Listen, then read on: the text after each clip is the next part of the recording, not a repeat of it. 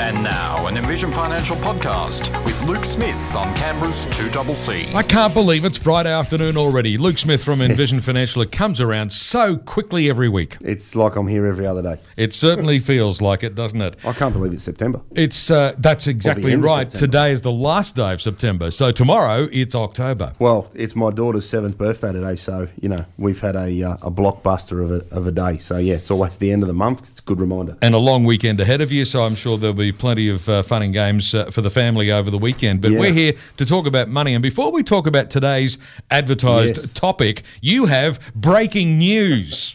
Well, I'm not sure I've got breaking news. I've got some breaking news. Some common sense has prevailed, and some preposterous legislation has been squashed, as I understand it. What we're talking about here is the Queensland government's very bizarre decision to impose land tax on properties that are not even in Queensland. Yeah, well, that's not strictly accurate, but that's close enough. Yeah, look, it was a weird proposal. It was, in the words of the Real Estate Institute of Queensland, it was illogical, and in my assessment, it was completely unworkable. And in the end, the Queensland Premier, Anastasia Palaszczuk, has seen the light and said, well, I guess we'd better abandon that idea. I think because all of the other premiers had a quiet word with her and said, we're not going to cooperate. Yeah, and I think that was exactly. I think it's one of those ideas that probably there's a state there that needs some money, and someone, whoever the guy is that came up with it, who's still got a job, amazingly.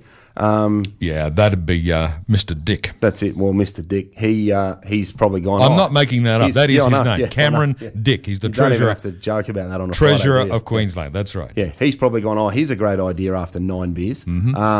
But we don't know how we're going to logistically collect things from around the country. The New South Wales Premier said, well, we're not sharing any information with you, so run at me. Basically the idea was that land tax would be assessed on the total value of your property investment portfolio, regardless of where in Australia those properties were, raising the question, how can one state government impose a tax based on property held in another jurisdiction? It's got nothing to do with them. It's none of their business. Anyway, common sense has prevailed. Beautiful. And we can all move on with our lives now. We can all go back to Queensland. Exactly. The sun is shining on the Sunshine State once again. There you go. Yes. Today we're here to talk about dividends, and in particular it's tax time, so we're thinking about what income we've received through the dividends that we get from our share investments. But are my dividends tied directly to the value of the shares that I own? And I guess this is a bit of a tricky one because some people might be a little confused about the difference between the fluctuating value of the shares they own and whether or not they're still getting any income from those shares. Correct, and exactly one of the points I want to try and sort of differentiate today, because one query or one concern that a lot of people have when you sort of throw this around at the pub is, well, my value of my super's come off over the last 8 to 10 months for every economic reason that we're facing as a headwind at the moment. And we're seeing unprecedented volatility on a day-by-day and week-by-week basis, where we're seeing positive movements like yesterday. Market was up 1.8, 1.9% off the back of some news. Sorry, down again today. And down again. And there's a great example, right? So it's very, very fickle at the moment in relation to where inflation's going, where interest rates are going, and a raft of other concerns. But I want people to keep in mind that if you've got a well-structured portfolio and you're generating ongoing income, that income is a product of earnings and profit, and the share price and movements in the share price are a reflection of sentiment, how we feel, be it positive or negative. They are not directly correlated that if the value of your CBA shares goes down, it means that your dividend is going down commensurately to that change in share price, because they are two completely, in a way, unrelated entities. Well, generally speaking, the price of the share might fall, but in most cases, companies try to keep their dividends stable. So if you were getting paid a 10-cent dividend before, you'll probably still get paid a 10-cent dividend unless some other more fundamental issues have changed. That's and that 10-cent dividend, it might have previously represented a 5% return, but if the share price has fallen, technically it's actually now a higher percentage rate of return on the reduced value of the asset. Yeah, it is. That's exactly right. But you need to be mindful that if a share price is coming off, or we're moving into a recessionary-like environment where earnings may fall, then your dividend may be reduced. And, you know, we saw that through COVID, where some of the banks especially retained some of their earnings and didn't pay out all of their money because they wanted the capital protection for their balance sheet, which is completely understandable. Yeah. And we saw that through the likes of the GFC and a number of other economic events where the income can be affected by what's happening from an earnings and a profit perspective. But that doesn't mean that the earnings move in the same way that a share price does off the back of positive or negative news. So it's really important that people understand that in their portfolio, yes, we all want to see the value of things go up, and everybody associated with super funds and investments is trying their best to get the most out of a very difficult environment. But if you're generating 3.5% to 4% income within your portfolio and you only need a little bit of your capital to be able to live the way you want to live, I think that significantly reduces your reliance on the market value of your portfolio. And I'm not saying that it's not important for things to go up all the time, but like anything in life, we're looking at a slowing down of a property market. Yeah. We're looking at a negative fixed interest market at the moment because cash has moved up so significantly over this calendar year.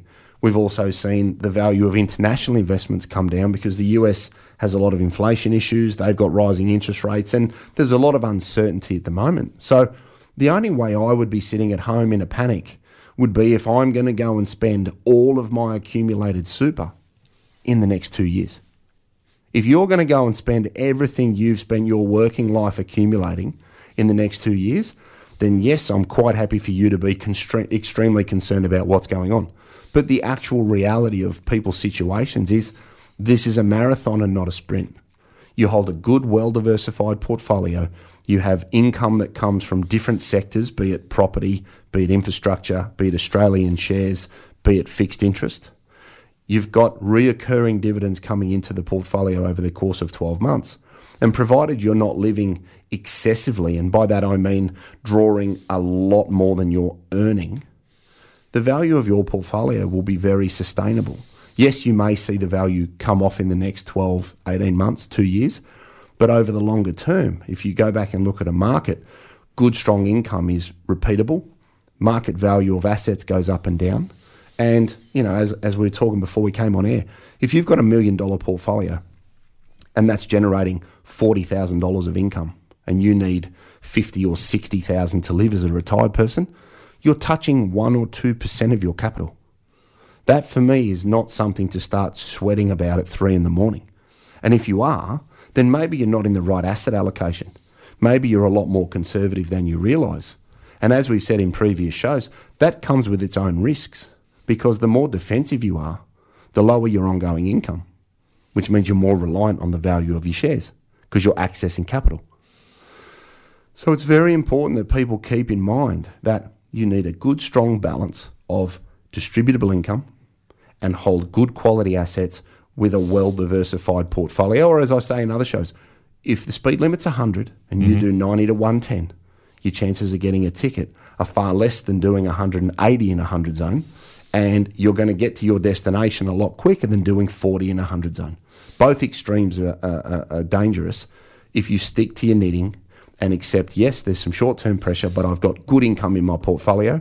That will underpin your return over the longer term.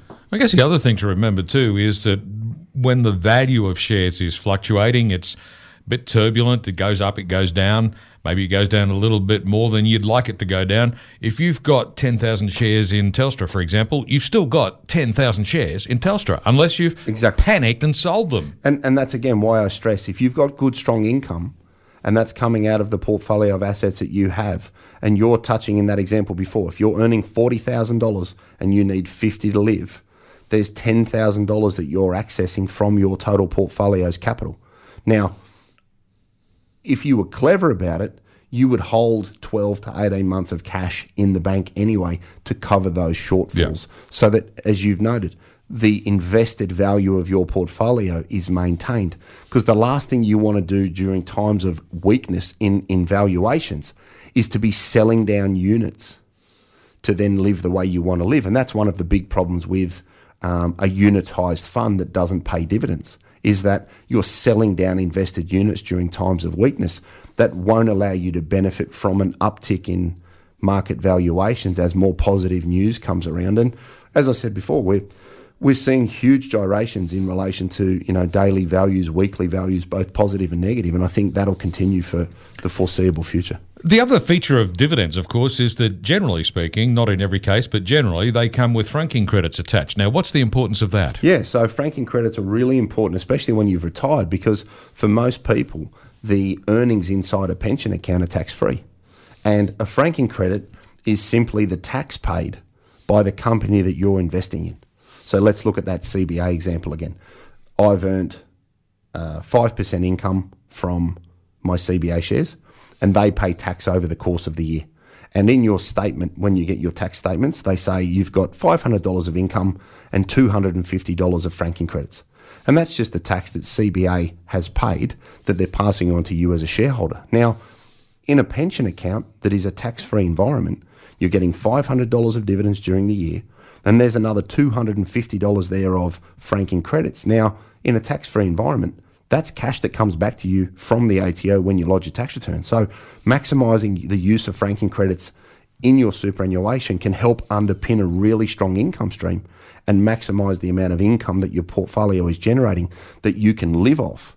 And again, reducing the need to access capital between what you need to live on and your total earnings over the course of a year. So using a fund that allows you to maximise franking credits is vital to a sustainable portfolio over the longer term. Today we're talking about dividends and their connection or otherwise with the value of shares, and particularly in the context of tax time at the moment. We're all busily going through all our paperwork, making sure we haven't lost any receipts. Exactly. But Luke, what are the key things to remember when we're looking at our share investments and the income from them? Yeah, look, I think the first thing people need to keep in mind is the context of what's gone on. Last year was a very strong reporting period, so portfolios last year had very good numbers coming off very poor numbers in 2020. The other thing people need to keep in mind at the moment is the end of 2021 was a very, very strong period for markets. They were at sort of record levels. The ASX 200 was at 7,500 points leading into December. So when you're comparing this year 12 months backwards, the numbers look extra bad because they were so high this time, end of 2021. So keep that in mind. But also remember that you're not going to spend everything in your portfolio in the next 2 years. So don't get wrapped up in it's bad, it's bad, it's bad. This is a long-term proposition for 99% of people. And if you've got a well-diversified portfolio that we said before the ad break is generating 4% income and you need 1 or 2% of your capital, that's not the end of the world, regardless of the movements that you have. Now, if you hold highly speculative investments or you hold a very high allocation to growth assets, you will see an exponential change in value compared to somebody that is a little bit more defensive than you are. So don't get concerned about what your mates are doing. Don't get concerned about what your friends may or may not have seen. And always talk on percentages, because we find a lot of people say, oh, it's come down this much, and they talk dollars. Well, you need to know as a percentage of what. So have a strong income in your portfolio. Check that you're maximising franking credits. Maintain a strong asset allocation. Ensure that your dividends are in well-structured, well-balanced companies. If you buy highly speculative things, like anything in life, if it's sexy, it's either going to be expensive or dangerous. Okay, and that applies to all facets of life. So if you buy some good, boring quality stuff in your portfolio, you'll get good quality reoccurring income. It doesn't move at the same pace as a change in capital. So if your CBA shares have gone from $90 to $50, or they've gone from 110 to 85, don't assume that the income moves in the same way. Because as we said before the ad break, income comes from earnings and profit. The change in share price is a reflection of sentiment. Do we like it? Do we not like it? And we come back to the Banking Royal Commission. Everybody poo-pooed the banks. All the bank stocks came off. But during that period, CBA still made billions and billions of dollars of profit. So look at your portfolio. What am I earning? What am I taking from it? And can I generate some more income? And remember that going forwards, fixed interest assets will pay more than they did last year because we've seen a rise in the cash rate. So there are a number of positives on the horizon, and we just need to remember that this too shall pass. When things are good, it passes. When things are bad, they pass. We just need to get through this, for use of a better term, economic storm at the moment. Yeah. And when that passes, we'll get back to normal behaviour and we'll look back on it and have a laugh, a bit like what we did with COVID. Yeah, and it's realistic to anticipate that there will be some continued volatility in the next 100%. 6 months or so, For sure. possibly even beyond that. And there are concerns about rising interest rates and a little bit of uncertainty about how far they'll rise. But eventually they'll stop rising. And then they'll start falling again at some point. And that's exactly where we need to get to. At the moment, a market is looking forwards and saying, well, what's going to happen to cash? What's going to happen to earnings? Are we going into recession? Is America going to go into recession? How high do they move their interest rates? So there's a lot of economic speculation at the moment, and we just need to get through the current cash rate rises to see where they sort of flatten out. Yeah. And then that'll give us a new benchmark as to where we can peg earnings going forwards. But there's still going to be some turbulence in relation to reporting and any other positive or negative news that is outside of what's being factored in at the moment, as we've seen this week. Could be very, very positive, could be very, very negative, and that will continue. But we just need to keep in mind that this is a longer-term play, and if you hold good quality things, you'll come out the other side of a storm in really good condition. Yep, keep an eye on the long term. So, Luke, where can listeners get more information? Yeah, 62604749. I think we've got some appointment space in November at the moment. You've got envisionfinancial.com.au. We've got the podcast, The Strategy Stacker. Luke Talks Money on iTunes and Spotify. And we've got the YouTube channel Envision Financial Canberra, where you can catch all of the radio shows on your iPhone, key takeouts from before and after the ad break, and there's nothing there that you can't do from the couch. Which is just the way we like it. Beautiful. Indeed. Luke Smith from Envision Financial. Now, you'll be back again next Friday at the usual time. I won't be here. That's it. You'll see you. You'll be chatting to Rod instead. That's it. In with Rod, and we'll see you a week Friday. Absolutely. I'll be back the following week. Thanks very much. No dramas. Luke Smith from Envision Financial. And as I said, Luke will be back again at the same time next Friday afternoon